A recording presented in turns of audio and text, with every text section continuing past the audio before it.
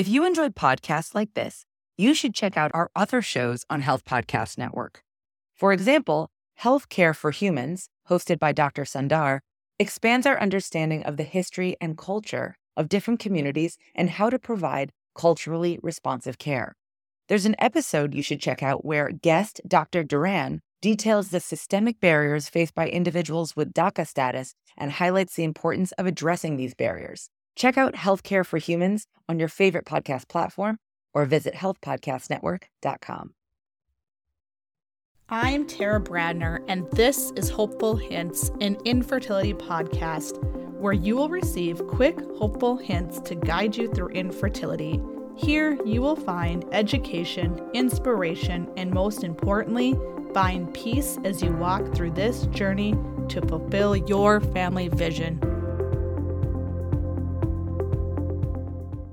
Hello and welcome to Hopeful Hints. I'm your host, Tara Bradner, and today's Hopeful Hints will cover validating your feelings while going through infertility. This week, we will discuss the mental health impact that infertility has.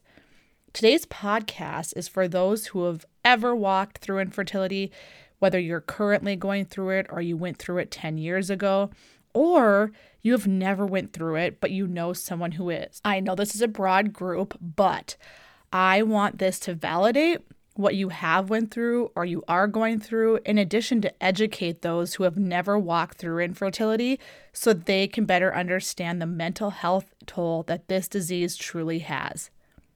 It has taken me a lot of time thinking how to go about presenting this, and there's going to be more to come this month, including a licensed counselor as a guest to unpack more on this topic. I have an entire episode coming out next week that is strictly for friends and family who have never experienced infertility, but have you as a loved one that has. So I want to begin this week by validating that you are worthy. Infertility is hard, and we easily slip into a space of doubting our bodies and slip away from who we were before receiving this diagnosis. I need you to know that your feelings are valid. Infertility does not define who you are. I also want to validate that infertility is a real diagnosis, even though insurance doesn't like to think so. It is not elective, it is not a choice, and unfortunately, treatment is not a choice as cost is a barrier for many. And no, you cannot relax your way through this or insert any other piece of information that may have been given to you or advice that you have unfortunately received. Infertility, in fact, is the fourth leading cause of trauma in women. Yes, trauma. Before we begin with our 3 hopeful hints, I want to throw in some research. If you are going through infertility, you know that stress, depression, and anxiety are common consequences of this disease. There have been a number of studies that have found that the incidence of depression in those going through infertility treatment is significantly higher than those conceiving naturally without the diagnosis of infertility. Anxiety is significantly higher in infertile couples when compared to the general population. Another study looked at women presenting for IVF and then following failure of IVF and found that women presenting were more depressed and had lower self-esteem and were less confident than a control group of fertile women.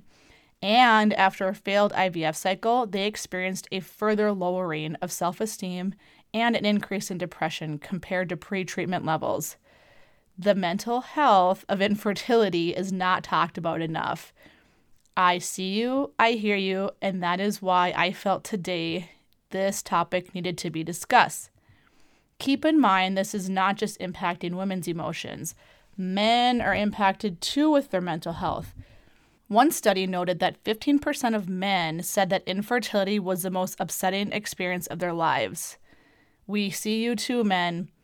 The good news is that several studies suggested that when couples went through counseling, whether it was individually or together as a couple, and attended support groups, they saw a decrease in stress and mood symptoms and an increase in fertility rates. In a study particularly done by Domer and colleagues of 52 infertile women, a 10-week group behavioral treatment program significantly reduced anxiety, depression, and anger. How wonderful! I was the statistic, and I see this daily from so many patients. It did not go away once I was pregnant, unfortunately. That fear continued well into my second trimester. That constant feeling of anxiety, what ifs, all while trying so hard to remain positive while pregnant was daunting. So today I'm going to walk you through 4 tips that I have found effective for myself and my patients to move through these roller coaster of emotions. Hopeful hint number 1, acknowledge your feelings at hand, whatever they may be. There's a term called emotional avoidance, and this is the action of preventing the occurrence of an uncomfortable emotion such as fear, sadness, shame from occurring. This will only work for a short period of time before it turns into a bigger problem. Unfortunately, this tends to look like alcohol, binge eating, excessive exercising, or other negative behaviors. It becomes this compass that will eventually make us avoid situations, people, events, experiences, or places that bring that negative emotion to mind and cause a trigger to happen. It feels better if we just avoid it and easier to suppress everything altogether. However, the more you avoid, the more exhausted you will become. Your ability to cope with all life experiences, not just infertility, will become harder, and your outlook on life will become clouded. You can also become trapped in a cycle of cautious feelings that will occur whenever a certain emotion occurs, and you will continue to avoid a certain situation that causes emotions to occur. This will arise at any given time from different situations, not just infertility. Anticipating this emotion can also lead to our mind running wild, causing made-up scenarios, and let the what-ifs begin. The definition of an emotion is a natural, instinctive state of mind derived from one's circumstances, mood, or relationships with others. So in other words, it is an instinctive or intuitive feeling as distinguished from reasoning or knowledge. Therefore, what's actually happening around you will greatly determine how you handle that said emotion. Hopeful hint number 2, simply accept the emotion. Literally, sit there, feel it. Icky, I know, hang with me. When you decide to accept emotions as they arise, positive changes will begin to take place almost instantly. The first step is to simply accept it when it appears. And when you do this, accepting the truth of your situation, the first step is to simply accept it when it appears. By doing this, you're allowing yourself to become more familiar with what happens with that emotion when it occurs. It will take more energy for you to continue to avoid it, so we need to stop that now. It's time to harness that energy into something that will help you heal. When you accept this emotion, it now loses that destructive power that it once had over you. Boom, take that, fear. I know, negative emotions do not feel good. This is going to take time, so give yourself some grace, and it's not going to be fun. But if you accept the emotion, it will run its course while allowing you to run yours.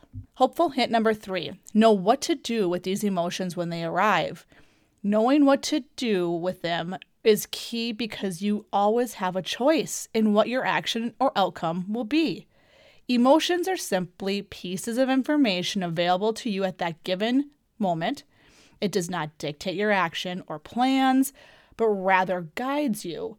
Emotions are part of being a messy human, and the sooner we accept that, not avoid them, the better off you will be in dealing with the situation when it arises, because they will arise. Above and beyond infertility, this can be helpful to use. I call these thoughts my monkey brain. I once read an analogy of emotional avoidance, and it made sense to me because I once was a lifeguard. Best high school job ever. So when a swimmer is caught in an undertow, they often panic and begin to swim against the current, exerting all the energy they possibly can. This leads to fatigue, cramping, and possibly even drowning. In order to survive, the swimmer should let go, allow the undertow to take them, and in a matter of a few hundred yards, the current will weaken and the swimmer will be able to reach the shoreline. Pushing against your emotions will lead to dangerous scenarios, but accepting them will allow you to adequately deal with the situation. Hopeful hint number 4, do not compare your diagnosis or situation to others. I don't know how many times I've heard, well, so-and-so has it worse than me, or it could be worse, or at least I don't have, insert whatever situation. The classic one I hear is comparing all things to cancer. Yes, we all acknowledge that cancer is awful. I have walked this road with my father, but I am not going to compare my infertility trauma to his experience of dealing with cancer trauma.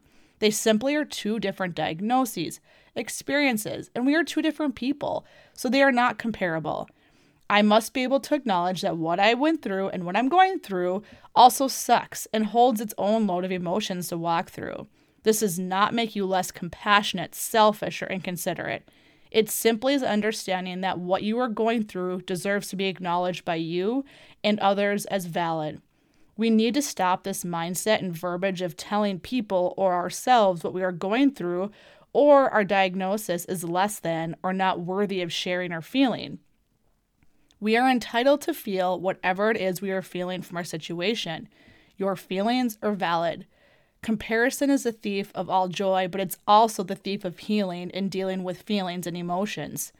No two stories are alike. Thus, we should not compare our experience to what others are going through. This holds true with infertility. Do not compare your treatment with somebody else's or your situation to them. I recently described my experience with a fellow infertility patient as running the same race, but at a different pace. We're going to keep this conversation going over the next few weeks, including hearing from a licensed infertility counselor and a special guest, a familiar face you may recognize from the infertility community who talks about this topic all the time. I've included in today's episode a 7-day positive mindset guide to help you through not only infertility, but little tips and things you can use daily. Join us next week for hopeful hints to bring you peace as you walk through your infertility journey.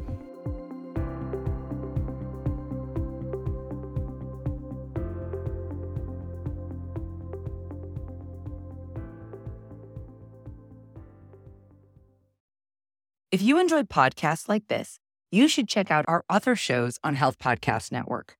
For example, Healthcare for Humans, hosted by Dr. Sundar, expands our understanding of the history and culture of different communities and how to provide culturally responsive care. There's an episode you should check out where guest Dr. Duran details the systemic barriers faced by individuals with DACA status and highlights the importance of addressing these barriers. Check out Healthcare for Humans on your favorite podcast platform or visit healthpodcastnetwork.com.